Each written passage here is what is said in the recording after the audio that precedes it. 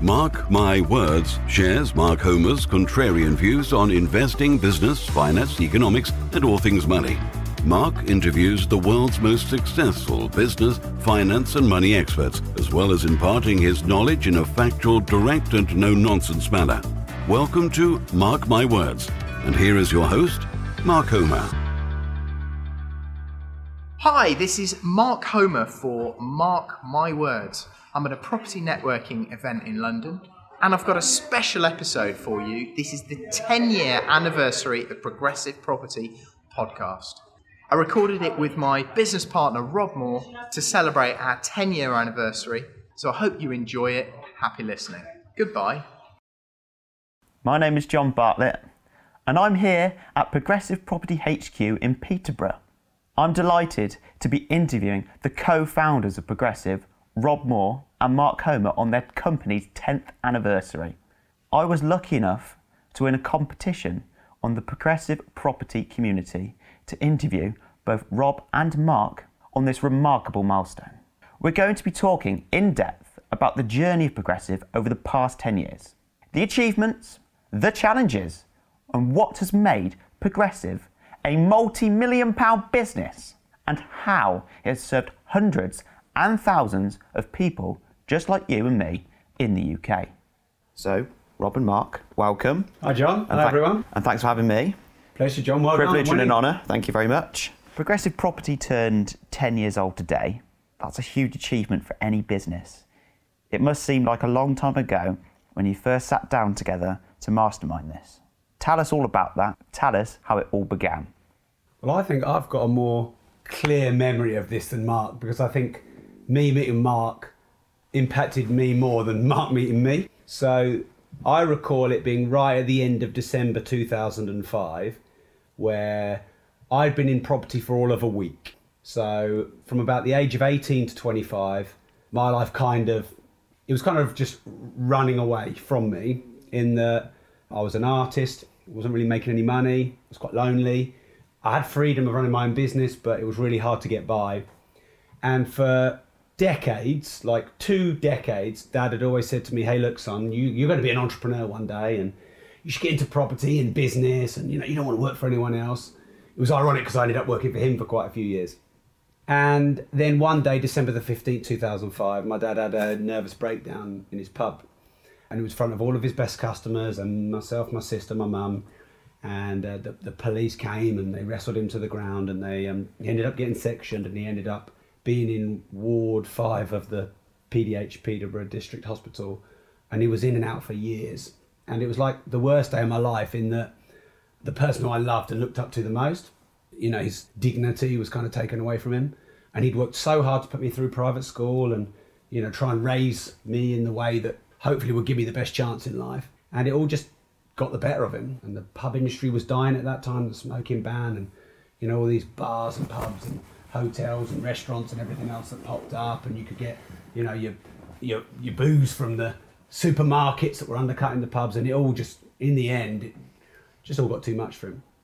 And on that day, when I watched it all happen, I realised I needed to change and do something with my life.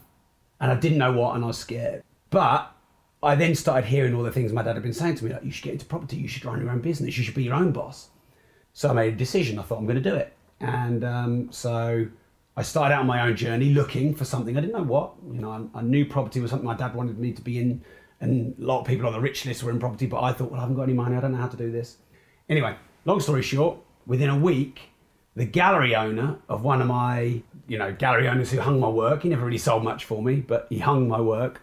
He said, hey, there's this property event in Peterborough going on. And I was like, why would I want to go to a property event? I don't have any money, I can't do property, it's too big for me. He said, go along, try it. And I thought, you know what, I've got to do something. So I went along. There's only a few people there. It was the Holiday Inn in Peterborough. And the last person I networked with and spoke to at the bar, after I'd handed every business card out, was this man here. And he was pretty sceptical of me at first. He probably thought, oh, look at this newbie. But yeah, we got to know each other quite well. And that was right at the end of December 2005. Fast forward to end of Feb 2006. You'd helped me get a job, hadn't you? Mark worked in a property company, and he kind of said, look, we need to hire this guy. And Mark sort of protected from the fact that I didn't have any knowledge, experience or money. But it was like, look, this guy's got some energy, we need to hire him. And I started on minimum wage and then £8 an hour, then £10 an hour. And I think we started buying our first properties together, March 06? It would have been around that time. I mean, when I first met Rob, for me, you know, he was somebody who was just starting out, but I gave him a few books to read. And unlike anybody else that I'd done that with, he went away and read a series of books, like in a week. And I kind of tested him on it and asked him a few questions. And what's in page 142? I suddenly realised that actually, he wasn't just kind of saying this stuff. He actually did, put the work in, put the effort in, and he was generating results very, very quickly. So within a short space of time, we got him on the phones and he started selling. And he was there till all hours at night, working out how to sell better. He was reading every book on it. He was working out how to create the marketing story. And he created a whole marketing funnel, and we were kind of selling a lot more and doing a lot more than we ever were. And he'd done that from nothing. So, for me, that was very inspiring, and unlike what I'd seen with any of my friends or other business partners before. So I became quite convinced very quickly that this was going to be a good partnership, and I thought, well, if he can do that in that kind of time, what can we do in several decades? So within a relatively short space of time, Rob started saying to me, well, I want a property portfolio. And I had some cash, so I started going out, finding the properties, refurbishing them, rolling the money around. Back then you could buy without deposits. There were all sorts of ways of getting properties without having too much money. And we started to build our property portfolio together jointly, and with not a lot of money. And that's where it all started. When Mark was referring to me reading the books and then sort of, getting on the phones and selling properties and whatever else, I didn't really know how to do any of it. And to be honest, the thought of selling was really scary to me. I'd been doing art for years and couldn't sell any of it. But I just saw that as a way where I could add value, because I didn't have any knowledge or experience or money. So I thought, well, if I can show Mark that I can take something new and run with it and sort of hide my lack of knowledge and just try it, maybe I can earn his trust and respect. And I think by the end of 06, we had about 20 properties together. By the end of 07, we had about another 30, so we had nearly 50. And in 06, we were working for a company. And it was like the greatest thing ever in a way, because whilst Mark and I, if we're honest, would make like the worst employees ever, and probably not born, if anyone is not born, to work for other people, to work in a property company that were, disrupting and growing back then, and to be at on the front line of it. Mark was sourcing all the properties. He was going and meeting the developers. He was going overseas and seeing all the developments. I was doing the websites and the marketing, and I was sort of selling on the phones. And because we had a boss who was very hands off, and he just kind of made us do everything. But in that year of 2006, our sort of fledgling year together, we just got like the most frontline, hardcore, rough and ready knowledge that you could never get at a university, or reading manuals or doing night school or whatever. And it was probably the deepest knowledge I'd ever had in 1 year. And in the end of that year, Mark and I kind of knew together that we had to do this on our own. We'd put a couple of new business model proposals to our ex-boss. I remember he dismissed one of them, and then another one he sort of took off us. And I said to Mark, we need to move. I kind of got us fired, which wasn't always the intention, but it was. I'm very grateful he fired us, because otherwise we might still be in a job.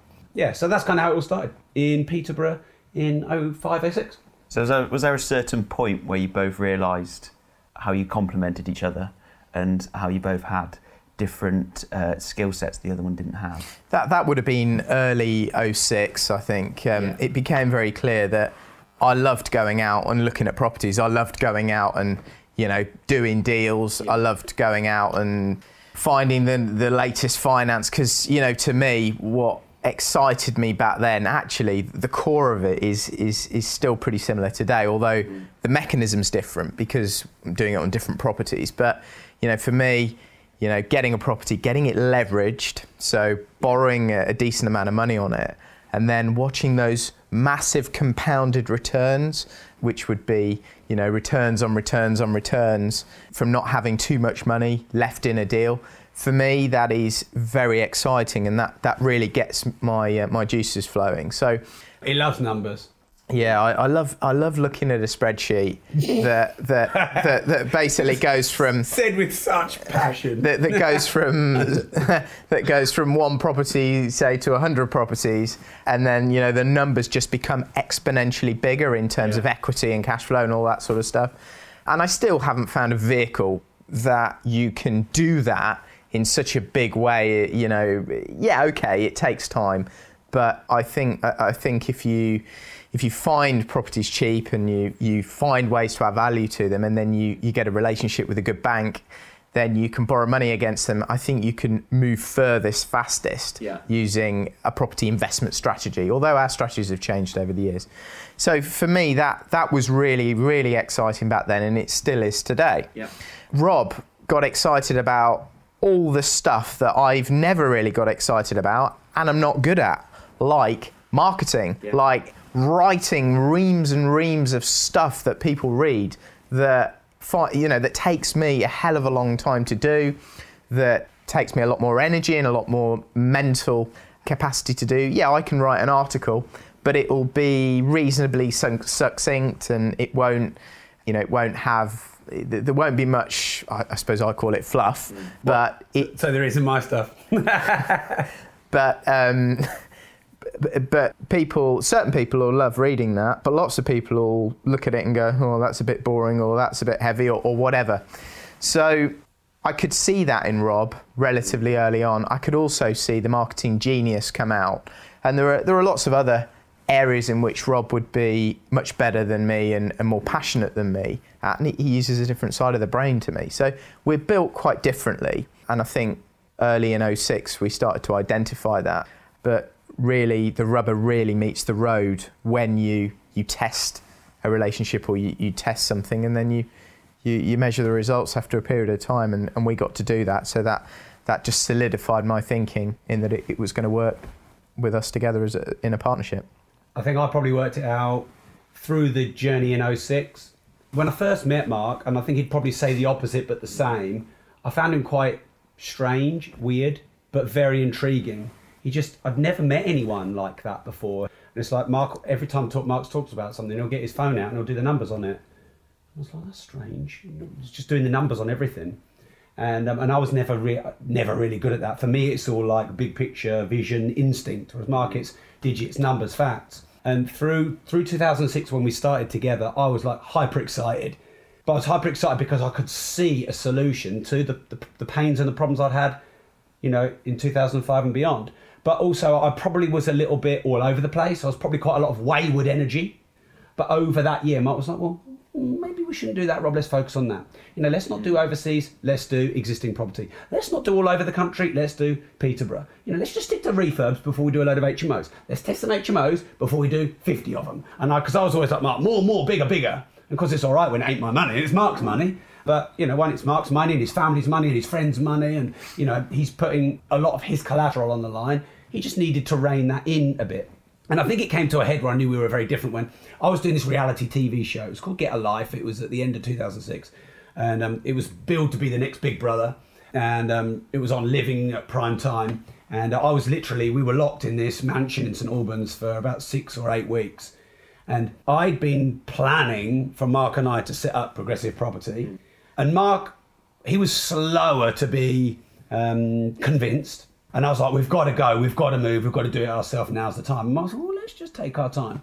Anyway, while I was out in the TV show and we had no phone access, I was speaking to him once a week, once on a Sunday evening, our ex-boss found my plans to set up the company. It even had it was pretty... It was detailed. They were detailed plans of setting up the company. And so we got fired. But Mark got hit with it while I was on this TV show. Mark was phoning me up and leaving messages. And then I picked him up on the Sunday and Mark was like, Rob, we've been fired. And, he was a bit worried about it, but I was really excited. And I realised then that we went about this very differently. And I was bish, bash, bosh. And Mark was a bit more careful and considered. And I think then I knew we were going to make a good partnership. I respected him for who he was.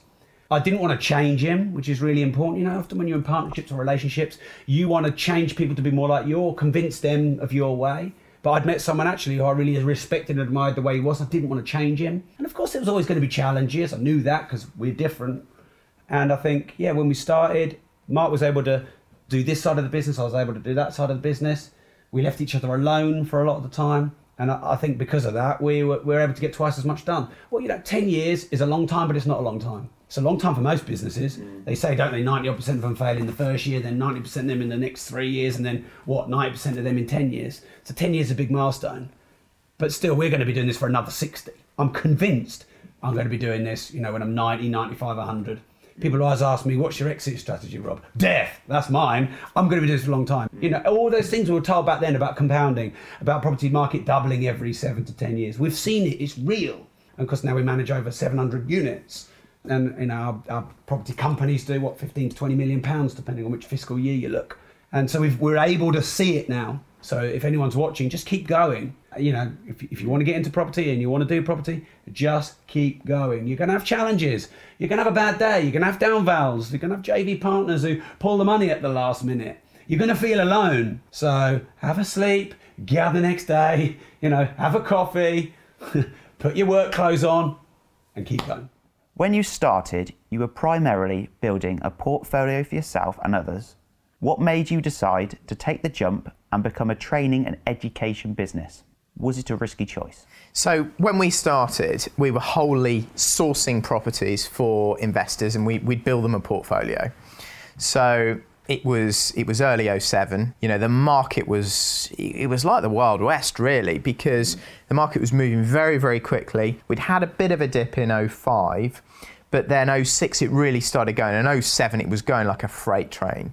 And that was probably because we were coming towards the end of the cycle, but actually banks had loosened up even more in 06 and 07. A lot of these mortgage-backed securities and a lot of things that got them into trouble had really started to come on and enable them to lend more, to drop their criteria and their margins. The amount they were taking out of the deals were wafer thin. So the market was really, really going.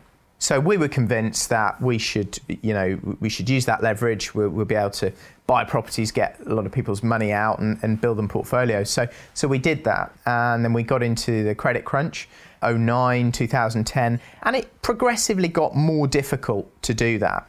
But what happened, I think it was probably 2008, was we were running one-day courses to teach people about how to invest in buy-to-let, how to build a small portfolio, and we weren't really charging for them, but we were, as aside from that, we were showing them how we could do the same for them. And what we found was that as we came into the credit crunch, more and more people were interested or more interested in the training product, and they were saying to us, well, could you do a one-day just training course on this, or could you do a 2-day training course on that? I'm already sourcing properties. I'd rather source the properties myself. So that was quite interesting. So Rob started designing a course for 1, 2 or 3 days, and I helped write the masterclass in the early days, and so we started providing this training alongside the property sourcing.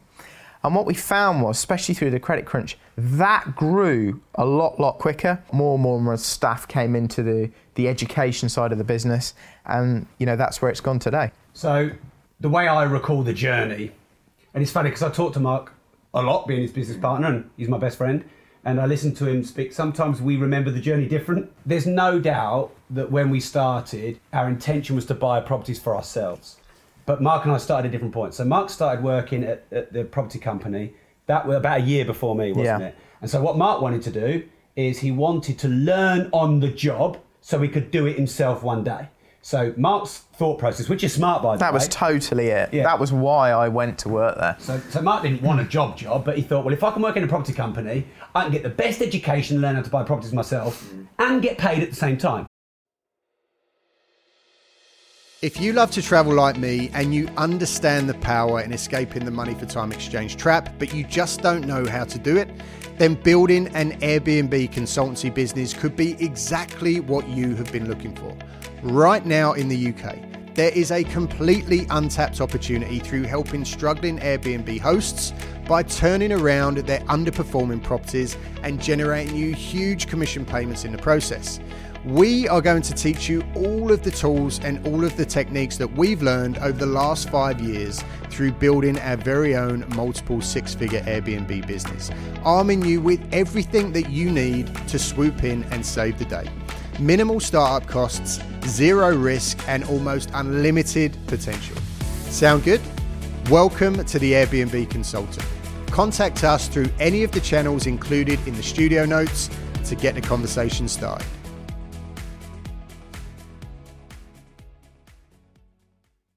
So a smart choice. So that's how Mark started a year before me. I started because I wanted to jump into property for myself, but thought, well, I can earn while I'm doing my art as well. So we both kind of went in. It's like if you wanted to buy properties yourself, you might go and work in an estate agency for a year, and you might see that as your education and the ability to buy. So we both, our original intention was always to buy properties ourselves. We at the same time, we got a job, which also taught us, like, if you want to get fit, be a personal trainer. So that was kind of our thought process. So a year in, we had this job, which I got us fired from, but we bought 20 properties. Now here's a kind of interesting irony. This company was selling new build overseas off plan. Now back in 05, 06, everyone was selling that and it was working because it was on the crest of the wave. But Mark, because he's much more skeptical and analytical, he was probably one of the first people in the UK to go, wait a minute, this is going to go wrong one day, I think, or this isn't going to last forever. We've got to go into something different. So Mark was going around to everyone saying, we should do existing stuff. We should do the older stuff. We should do refurbs. We should buy rundown properties. And everyone's going at him going, what? You know, because he's got this contrarian mindset. So our ex-boss was dismissing it all, going, no, new build overseas off plan, which then was working. So I was off sort of, doing what he was telling me. And in the background, Mark was buying all these really minging, rundown, dilapidated single lets locally. And we amassed about 20 in that first year. So then the next year, in 07, so we incorporated Progressive on this day, 10 years ago. We had a dual intention then, and it was to continue to buy for ourselves and to buy for other people. A, because we'd be getting asked about it a lot, and so maybe that was a monetizable business rather than just keep giving information for free.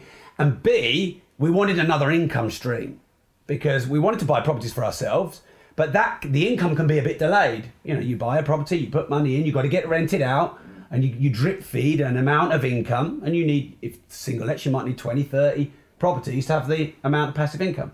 So then it went from buying for ourselves and buying for others. I was always very upfront about this. I believe you're always best buying for yourself if you get the knowledge than someone else doing it for you. It's like having a fund manager or a wealth manager or any kind of advisor that you're paying to do something for you. You can get a good one and you can pay them and they can do well, but you've got to minus all their fees out of the costs, and they can be significant. And you running your own business and portfolio, as long as you're getting good knowledge, is always going to be better for you than paying someone else to do it.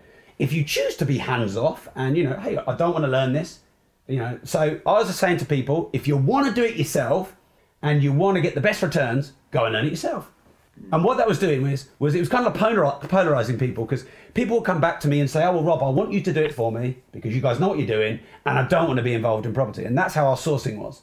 But everyone else was going, well, you're saying to me, do it myself and I should learn myself. Where do I go? So then I thought, well, maybe we should give them some information. So it started with me writing our first book, Property Investing Secrets. I extracted all of Mark's knowledge out of his head. I wrote his knowledge into a book and put my sort of spin on the things that I knew. That's now edition 4. That's sold more property books in the UK than any other by a long way. That book's pretty much been going for 9 years. It's now on version 4. And then the demand just kept going in. People were saying, well, we want more, we want more, we want more, we want more. And if I could go back through the 10-year journey and sort of share with people what we learned with that is, it's wise to have capital and income strategies. So for us, you've got to be careful with property because you can get confused between capital and income. There's a lot of people at the moment doing service accommodations or they're doing commercial conversions, and they're great. But really, they're capital for the first 1 to 2 years until you got the steady income stream. Whereas training for us was very income specific. Our single lets became income after maybe 2 or 3 years, but they were capital at first. So anything that produces income quite quickly and residually would be a capital strategy. And then anything that takes a lot of money and it takes years to bring in the income or is lumpy, like flipping, is capital. So we, fast forward to like 2009, we had income from properties, income from portfolio building, and income from the training. But our passion was always to do properties ourselves. And it still is. My passion, even today, is doing deals. Yesterday, I was on the phone to a big institution around Peterborough, and I think we've just done a deal with them for a 60-room block. And, 2 weeks before, we were just having a 38-room block revalued. That's another deal that we've done over the last 18 months. And 2 months before that, I completed on another deal, which we've purchased, which would be 18 rooms. So we're constant. I'll be buying properties until I'm dead. That is what I love to do. Even I'll be freezing his jeans. it would be very easy for me not to be so involved in this stuff, but I just can't stop because I love it. I can't stop investing in and kind of doing the nuts and bolts of the deals. So it's just sort of in me. And I think when the recession happened, a load of property companies went under. And we've seen so many come and go. Like when you've been through one cycle, through the 10-year journey, you see so many people come and go. And I think the advantage we've had, and hey, stay hungry, stay humble. So I'm not saying I'm an expert. If anyone calls me an expert or a guru, that's them saying it, not me. I'm a student and I want to always stay humble and hungry. But because we have those two sides, like for me, sharing information, writing books, getting in on the communities and writing articles and teaching and helping people and always learning and listening to podcasts and studying. I love doing that. And Mark loves doing the deals side of it. And we've had that partnership, where I can let him go and crack on and do the deals and he loves to do it. Just last night at 6 o'clock, I went for a run and when I'm running around, I can't help but look at all the houses. And I like to take detours around all the really nice streets and look at the best properties. And then I like to take detours around some of the not so nice streets and look at ones we could refurb. And it's funny, the streets I've run down 50 times, there's always a new property that pops up and you think, wait, how come I've never seen that before? That happens all the time. And it's kind of weird, I think that the better a love you have for this game, the longer you're going to go. And I think it's important for us to say, and Mark said it, there are always challenges. There's always the unglamorous side of it. There's things that go wrong. And, we've never been the company to say, hey, you can get rich quick in 5 minutes and it's easy, easy, easy. It's easy to do, it's easy not to do. You have to work hard enough not to have to work hard. Anyone can do it, but most people don't. And I think if you can find the passion and it's something you can fall in love with, then you'll enjoy the challenges. There's challenges every day. So what? They're fun. There'd be challenges no matter what you did. If you're in a job, there'd be challenges. There's just different challenges. But it just so happens that the challenges we have in property, if you could say you love problems, which most people don't, but if you imagine those sort of geeky scientists or hackers, they've got all these problems with code or trying to crack DNA or whatever. And it's a problem, but it's almost like they love overcoming that problem.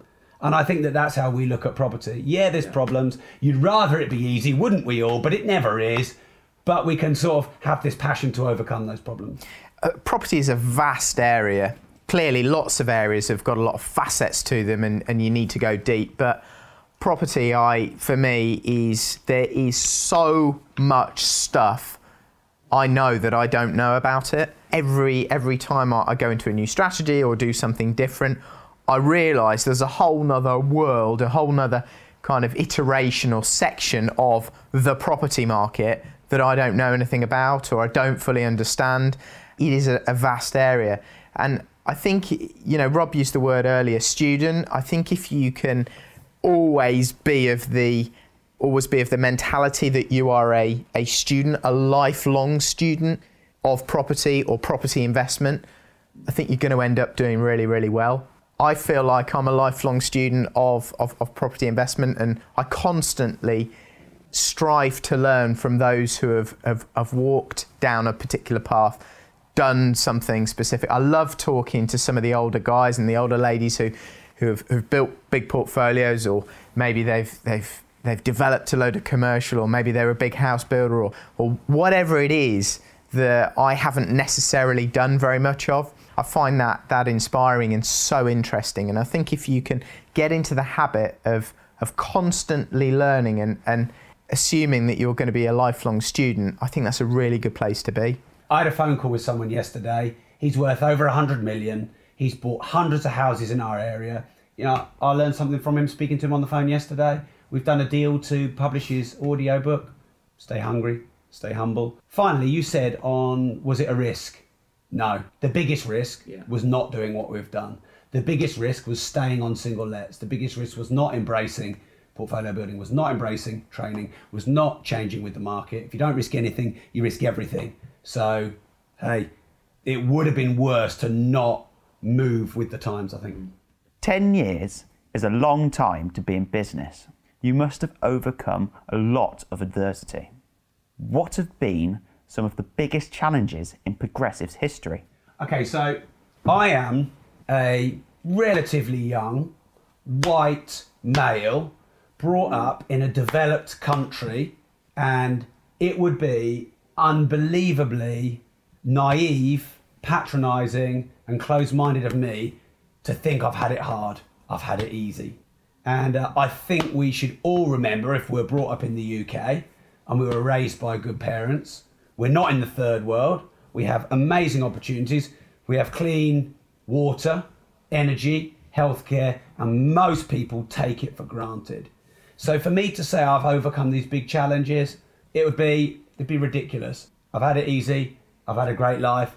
I've got great parents. I'm very grateful for everything. I know it's not the answer you're looking for, but I think people need to sometimes wake up a bit and actually realise how easy we have been given it, and to get rid of that entitlement mentality, to stop jumping on the bandwagon of politics and expecting everything to be given to us by society, and realise that you can go online and learn everything you want. You're one Google search away from everything you need. You're one Facebook community away from everything you need. You're a few books and CDs and courses from us away from everything you need. There are thousands of people in the Progressive community to help you, to support you. So how can I say I've had challenges? So let me answer it version 2. Okay. What have been some of the challenges that have come along? Well, the recession was a challenge. Yeah. And, starting up with no money was a challenge. And being in debt was a challenge. And having staff leave and set up in competition was a challenge. But all of those were also the greatest gift. Because had the recession not come in, then all the other companies wouldn't have gone bust, and we wouldn't have... It was weird. It was like tumbleweed. Because what happened was, there's Robert Mark and Progressive Property and then all the other companies. And we're little minnows and they're massive entities. And then the recession happened and they all went pop, pop, pop, pop, pop, bust, and this Robert Mark left. So we became the biggest property trading company in the UK, The recession was hard, but that was great. And I was in debt and had no money, but I probably wouldn't have been as hungry, motivated, passionate, enthusiastic. I probably wouldn't have found the need or the desire to learn from Mark and be his partner. So that was also a great blessing. You hire people and then they go and set up in competition. But if you don't hire people, you have to do it all yourself. And we've got loads of people we've trained. We've created most of the competition in this marketplace. But I'm very grateful to them for being on the journey. And I can always say I was part of their journey. So, we've had challenges. They're just normal things that happen. No one died in the office. No one died doing viewings. Some have died in the properties. Yeah. Not our fault, but it happens every now and again. They're old and people die. Yeah. Yeah, I really have the mindset that every challenge, there's an equal balanced upside. You've just got to find it. And that just makes me so excited, with all the virtual reality, augmented reality, with all these social media groups, with 3D printing, with all of this new tech. Yeah, there are downsides, but there are such unbelievable upsides that I just cannot fail to see how you can't have an amazing business, make money and make a difference, scale your business and also have the balance so you can do more of what you love. Growth and disruption are obviously very important to you both. How did you face the challenges of growth as well as the difficulties in the property market? Challenges of growth in terms of growing the team and growing the business. I think that's about structure. It's about having a good hierarchy. It's about hiring the right people. That's very important in the early days. Certainly my mentality is you make money by cost saving, reducing the overhead in your business. Clearly Rob is more thinking, his thought process is more focused on increasing margin and on increasing sales. So for me, you find the right people, but you probably don't pay them quite as much as the company next to you, or maybe you find someone and maybe you don't hire them for a full-time role. Clearly, that whole thinking had to be turned around, and these days we probably pay more than our competitors because we always want to hire the best. And I think that was a seminal moment when we realised, because we'd read it in a lot of books, we'd heard a lot of people tell us that was what you needed to do, but hiring the best really helped us grow and become the best. And that's something we've really I had to learn the hard way, but we've really felt that, we've really experienced it, and now we're seeing the fruits of it. So hiring the best, having a structure for the best to work within is very, very important. When we started, we were young entrepreneurs. I was 26 and Rob was 27. We were still sort of the opinion that that's for corporate land, and what do they know? And they do these, silly manager is managing the manager and has another manager beneath him, and they have these big triangles, these very hierarchical structures, which are very costly and means you don't know what's going on the shop floor, so to speak. And we wanted to get rid of that and have a very flat structure. And after a few years in business, we hired an operations manager and a few more corporate type people who came into the business and taught us actually some of those old hierarchical traditional ways are there for a reason. These big companies are set up in that way because it works. It's tried, tested, and actually that's probably what's made them who they are today. So we started testing that, and right in the early days we had a hierarchy and a structure that we put each other in. So I'd be the finance director and I'd be buying the deals, and I'd be managing the refurb guy, and Rob would be dealing with marketing and sales and all those other things. But we probably made that deeper as time went on. So hiring the right people and having the right structure for them to work in was very, very important. I think the culture and the vision and the mission became more and more important, and having a DNA that runs right through the company, that is conversant with our views and our beliefs, and really embodies what we think our customers want and what's going to benefit them in the long run. I think pushing that through our team and really getting them to buy into that culture and understand that culture and really work towards knowing that culture and making it part of them was a big step change for us. Once we realised how important that was, and realised how much our team really needed to understand that in order to provide the best service and the best products for our customers, we started to grow a lot more. Obviously, we started with us and my mum. There were three of us. We've now got 65, 70 staff across all the companies. So there have been a hell of a lot of other challenges along the way. It's not necessarily that easy to build teams. People come, people go, and there's lots of ways in which lots of mechanisms you need to use to inspire people. Benefits packages, pensions, days off, leaving early, team group sessions, all these things are really, really important, and they've come over the years of business and really learning the hard way. And as a business through time, and you realise what works and what builds and grows the best team. I think there are two different areas to look at this. There's the property and the property market, and then there's business. And kind of Mark and I are flitting in between talking about property and business, because for us, property is a business. And, it's not just about owning a load of single lets. For us, we want to build an empire. We want to build something that matters. We want to leave a legacy. We want Progressive to properties, then Progressive property, then Progressive. Progressive could be doing many things, not just property, because it has that kind of reach. Hence, Unlimited Success, our other company, was born. We teach personal development courses, public speaking courses. We teach social media marketing courses. We run podcasts. We have all these what might be seen as innovations or disruptions or things that didn't immediately seem linked to buying houses. So I think if you don't embrace growth, that's how you stand still. Now, Coca-Cola used to be a medicinal company, and Rolls-Royce used to be only aircraft. And they moved with the times as cars became more important. And of course, Coca-Cola became soft drinks company. And now Coca-Cola buy out companies like Innocent, and they buy out all these health food companies to move into, a new market. And they create the green Coca-Cola, which is using the natural sweetener, because if they keep using saccharin and all this sugar, which is getting disrupted. So if you look at big companies like this, they've evolved 3M, with the adhesives. The Post-it note was a failed glue.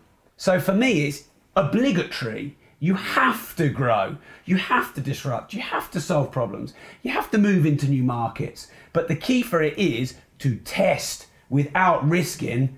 You don't want to go all in. So when Mark went from single lets to HMOs, let's say we had 20 single lets, he'd buy one little HMO and he'll test it. And then once that works, we'll buy a few more. And then we've got a load of HMOs. And then you go, okay, well, we might test one of them as a service accommodation, and then we build the service accommodation business. And if we're going to do commercial property, he'll buy one little sort of shop with a flat above it. He won't try and buy the cathedral and HMO it into like 258 million units. So this is what we've done over time. It might look like I'm really disruptive. It might look like I take loads of risks, but actually what we do is we do our main thing and then we creep into these new markets. We're just open-minded, we just test them. Like Tom, who's behind the camera at the moment, he's just become head of innovation at Progressive. He's got a free license. He's having a look at VR headsets. He's playing around with how we can look at all of this new technology and bring it into Progressive. Progressive will probably be the first company that are teaching people how to do package deals and teaching estate agents how to do viewings on VR headsets. And, but we're not going to stop everything we're doing and saying, it's only VR now, because that would obviously be stupid. So for me, it's, you look at growth and you look at disruption and sort of, the biographies, the autobiographies, the documentaries, they dramatise it as like, it's like complete growth and disruption. It's not, it's just iteration, moving slowly into new markets, because obviously you tweak yourself 1%, in 10 years you could be doing something completely different. And I think that's where us being in a partnership helps, because we can play around with different things. I started the first podcast in our company, and Mark let me do it for 9 or 10 months to see if it worked. And then he set up his own, and then we set up Progressives. And so it has been with every business we've got. This has been a great discussion of everything you and Progressive have done. And it's a long list of achievements. But tell me, what's the future for you and Progressive? What's coming next? Well, for us, it's going to be more of the same, but bigger. So we're always into the growth, because for both of us, I think we've realised over the years that most of the enjoyment, the excitement, the passion, it comes from the growth. Actually, when you get to the destination, quite often it can feel a little bit empty. You get most of the excitement from getting bigger and growing. So that's what we'll be doing right until we're 80 and 90. For me, in purely property specific terms, obviously we started with the single lets, the HMOs, and moved through into the commercial buildings, started converting those into apartments and rooms. I'm always looking to do more of those buildings and bigger buildings. I've got some land I'm working on at the moment to put a series of apartment buildings on, and I want bigger commercial buildings to convert into residential. So we're looking at a street in town at the moment, which has got a lot of retail along the bottom of it. On the top floor, we could potentially put a lot of residential in there. That's exciting for me, and I know that we will be able to grow through that process. As we learn more and more about different facets and different areas of property, and we grow our knowledge, we're able then to transfer that knowledge into the community, build courses, build trainings, provide DVD sets and CDs and give that inspiration and knowledge to our customers and our community. So over time, the course diversity is likely to increase. The amount of areas and different zones of property investment that we're involved in is likely to increase in both in terms of what we're doing, but also in terms of what we're providing to our community. If you'd have said to me that when we set up Progressive in a little house, tiny 2-bed house that my dad helped me get on the ladder for, and we started Progressive in this tiny little dining room. It was ironic because you couldn't fit a dining room table in this dining room. So you know how sometimes the estate agents advertise the properties. It was certainly smaller than it was advertised. And we bought a couple of IKEA tables and chairs and a couple of really cheap Dell computers, and we sat back to back, and we had this tiny little house. If you'd have said to me that we were going to be buying the huge buildings in town that we used to rent out to do some of our courses in, I'd have said you're mad. But we ended up buying them and converting them into 38 odd units. If you'd have said to me we were going to be the largest property training company by a mile in the UK, I'd have said you're mad, because we weren't even doing training. If you'd have said to me we'd have written all the property books and then all the non-property books and sold more property books than anyone else in this last decade, I'd have said you're mad. And for me, that's the exciting part. So I think you've got to balance having a vision, having a legacy, desiring to grow, having a plan, and also embracing the unknown. So, for example, what am I going to be doing in the future? Probably growing the podcast. I'm already writing our 9th book. The 8th book has been finished. It's called Money, and that will be launched later in the year. There's new property strategies that Mark will get into that he couldn't even talk to you about yet, because he wouldn't have thought service accommodation a few years ago. He wouldn't have believed that he could convert commercial into residential, because he'd have thought that was only for developers. So our values are progressive, innovative and personal. And so the future for us is being more progressive, more innovative and more personal, which means we do these new strategies ourselves because we have a passion and hunger and desire to learn and do them. We test them behind the scenes, like we are at the moment, testing a couple of new strategies. Mark's getting into some different commercial sort of sections, if you like, B's and C's and D's. And then when it works for us, we're going to throw it back to you in the community and show you how to do it too. And, we're going to get new platforms, so iTunes and podcasts is one we've gone into in the last sort of 18 months, which is a real growth market, but there's going to be new ones of them in the future. We're going to be getting more people into the community. Ultimately, the thing that feels the best to me is a merging of making money for yourself, doing what you love with your family and your friends, and making a difference to others that you want to make a difference to. So that if making money is great, but if you did that alone and, you sacrifice everything else, then it's not great. Being with your family and being with your friends is so important for us all. But if you were skint, there'd be a hole. But also the third part for me, which I probably twigged maybe 5 years ago, once I'd made my, first million and become a millionaire and that was done, it's about how you help others. And I put a post on the community today, which has had hundreds of likes already, and loads of people saying, wow, it's great, thank you for sharing your story. And honestly, that makes you feel as good as a big payday in the property market. So I would think we will continue to make money for ourselves, without guilt, unashamedly. It's okay to make money. It's okay to build a big portfolio. You want to put your kids through private school. You want to give money to your charities. You want to do all those things. Spend time with, cool people, and also giving back to the community. So that's why I'll always be writing books. That's why I'll always be running my mouth off. That's why I'll be doing a 20-year anniversary video, and a 30-year and a 40-year and a 50-year anniversary video, and writing more books and doing more podcasts and finding new strategies, because that's my purpose in life. In 2016, we raised over 140,000 for charity. Sue Ryder was the main charity that we raised money for with the world record attempt.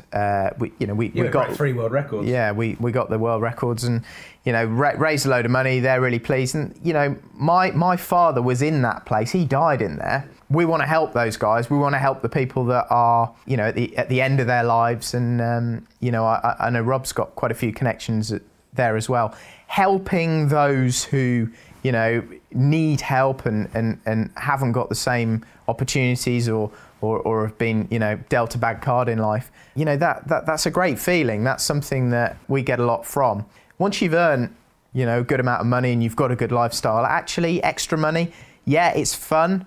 and of course you want to earn more money, but it's a little bit like, I don't know, it doesn't really add that much to your life. Making a difference to other people's lives has a direct benefit and gives you a great feeling and a great feeling of fulfillment, and that's something that earning ever more amounts of money doesn't necessarily bring in the same way. So we're this year just setting up the Progressive Foundation. We're probably not far off £500,000 we've raised for our charities over the last 10 years. And by the way, that's thanks to everyone in the community as well, not just us, because a lot of that has been ticket sales for events that we've then donated. Obviously, Mark and I have contributed quite a lot ourselves too, but that's thanks to our property portfolio. So it's almost like we've crowdsourced from the community, raising all this money for charity. So anyone in the community knows they're part of something special. And I think that's really important. But this year we're taking a big step. We're setting up the Progressive Foundation. It's quite a lot of red tape and there's quite a lot of stuff to do to set up your own foundation, your own charity, which a few years ago we maybe have not wanted to have gone into. But because we're raising more and more and more now, and we have more influence and we have more people in the community, we're taking that step. And so what we're going to be focusing on more is helping homeless people, helping people, get homes, and trying to focus specifically on property and housing. I'm really aware of how great a card all of us who are in the community have been dealt being raised in a first world country. And so I really would like to take this to second and third world countries, where housing isn't taken for granted, and where sort of basic amenities aren't taken for granted. And that's not, the thing with charity is, if I'd have heard someone say this 6 or 7 years ago, I'd have gone, oh, well, that's just what they all say. Or maybe you do that for marketing, but actually there's something that changes inside you. And there's the balance of serving yourself and serving others. And I would say I would say when my net worth was about 1.5 to 2 million, that was enough. Where every year now I could afford school fees for 2 kids. I could run 4 good cars. I could live in a really good house. I could go around the world whenever I want on business class and blah, blah, blah. And of course, it's grown a lot more since then. But at that level, that was enough. So anything above then is just a desire to grow. But like we said, you get diminishing law of returns. But you don't seem to get diminishing law of returns on helping other people.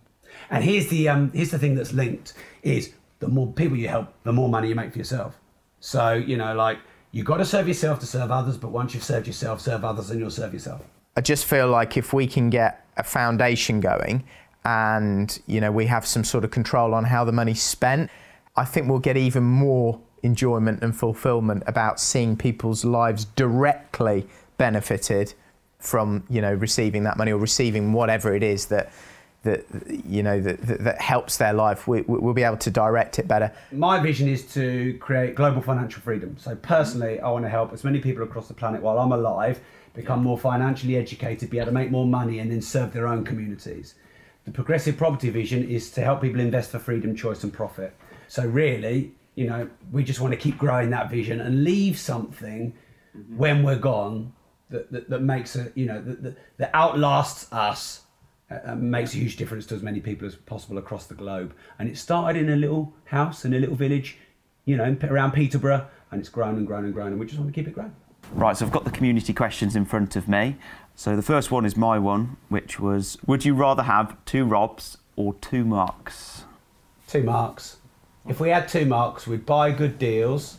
It'd take a little bit longer, but the deals would be good. And if we did it long enough, we'd get the benefit of compounding. What about yourself? Well, I mean, this is a, lose-lose question, isn't it? 2 Robs, oh, well, yeah, but I'm going to answer like a politician. Yeah. I think you need both. No, you can't jib out. You've got to give an answer. Well, politicians don't give an answer, do they? I do. I think you do both. It's not about that question. It's about this question. If we wanted to write books, and if we wanted to grow a training business, probably 2 Robs. If we wanted to keep buying properties and move into newer, bigger deals, 2 Marks. Yeah. What do you want to do? Okay. Good question. Next. Right. Next question. This is from Dan Gladstone. Over the last 10 years, what has been your biggest argument? 10 years, biggest argument. People always want this. Yeah. Oh, you guys, not a perfect partnership. You must have had loads of arguments. But we really haven't had that many. You're not very argumentative. I'm more argumentative than Rob. So when it's brewing, Rob probably takes the heat out of it. I'm trying to think. I can remember one. Okay. And actually learned a lot from this. So we were probably about 9 months into Progressive Property. Yeah. And I was getting up really early and starting early and finishing late. And I thought Mark wasn't working as much as me. But here's the thing. I was probably doing more hours, but I needed to show him that I had value. And Mark was bringing much more in terms of knowledge. So I was looking at him going, oh, well, hours. Yeah. And Mark was turning up late a few times. And I remember he turned up late and I was like, bloody hell, mate, what time is this? He said, well, actually, Rob, I'm not really enjoying being here much at the moment anyway. And I kind of backed off then because I thought, bloody hell, that's no good. And it wasn't like a full-on spat. But I learned a lot from that, and I actually read a few posts in the community about this today.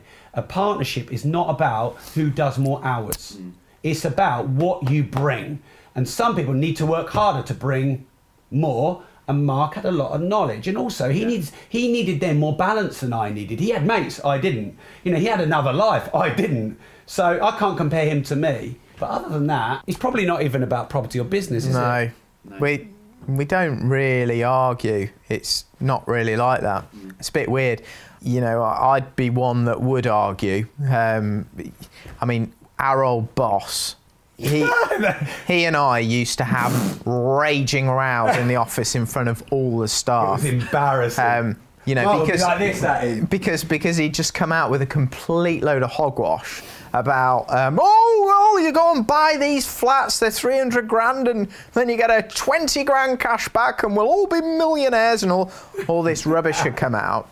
And I go, yeah, but the yield's 4%. They're 300 grand, they don't work, and you're paying 50 grand more than it's worth anyway because it's a new build. And then he'd tell me I was wrong, and because I was so passionate about having the truth about property investment outed, I'd just tell him he was wrong and we'd have a huge row. So, yeah. I think if you can learn to get to know people really well and watch them, you can diffuse these situations. Like I've had a lot of fear of rejection. I've felt in my life that I've suppressed a lot of emotion.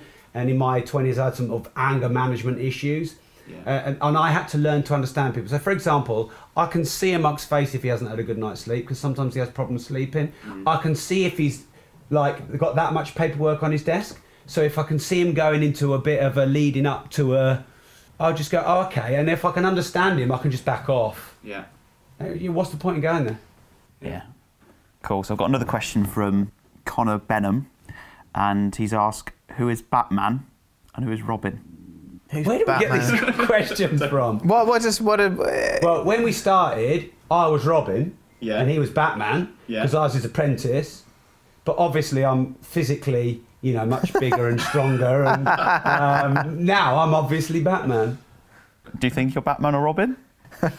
I'll let Rob be Batman. Right, next question. Yeah. Right, the next question is from Kevin Elliott. I'm looking at Tom because he let us have these questions. Yeah. And he's put, what's the craziest business idea that one of you have had? Well, I don't think Mark has any crazy ones. Yeah. Mark likes to watch other people have crazy ones, see if they work. If they work, he'll do them a bit later. If they don't work, he'll go, that was crazy. Yeah, I'm not really an ideas man. So I have all the crazy ones. He has all the ideas. I probably am a copier, but I try and copy the best or model the best. Look at what else is happening elsewhere. Watch it for a period of time, make sure it's real, make sure it works, then model it myself. I think a good and bad thing about me is that I'll try a lot of things and I've got a lot of ideas. Yeah. Downside is I make more mistakes than many. Upsides is quite a few of them work. So most of them haven't really been that bad, even if they've not worked, because the next one has. Or also, we just improve. One thing I remember we did, and it was kind of my idea, is we were mentored by James Caan. We went down to see him in London, and we did a business plan, and he mentored us. Yeah. Quite a lot of detail, actually. It was really helpful. And he taught us about systems and processes and having a manual for everyone in the team. And he said, if you have a manual for a role, then that manual will manage the person and you don't have to. And we went back, and we only had about 8 or 9 staff at the time. And we said to all the staff, you're all going to write your manuals now, which of course they were over the moon about. And we were like, well, why wouldn't you want to write your own manual? Because that's doing 2 jobs. And then they would be like, we don't want to write our own manual. And then once a couple of them started to say, oh, you're just trying to get rid of us. And I said, no, we're not doing that. And we created this incentive scheme. And we said, if you write your manual, you'll get a reward. If you don't, you'll get a fine. Yeah. That was the worst idea ever. About your mum went mad. Oh, yeah. You can't buy us. Yeah. This is outrageous. Yeah, one of our assistants left, said it was illegal, and that wasn't our best idea. There you go. Thanks for those answers. I hope they were the answers that you might be looking for, but they were interested in anyway. And that concludes the interview. Thanks, Rob and Mark. Appreciate the answers, and thanks for the community for giving them. And thank you, and goodbye.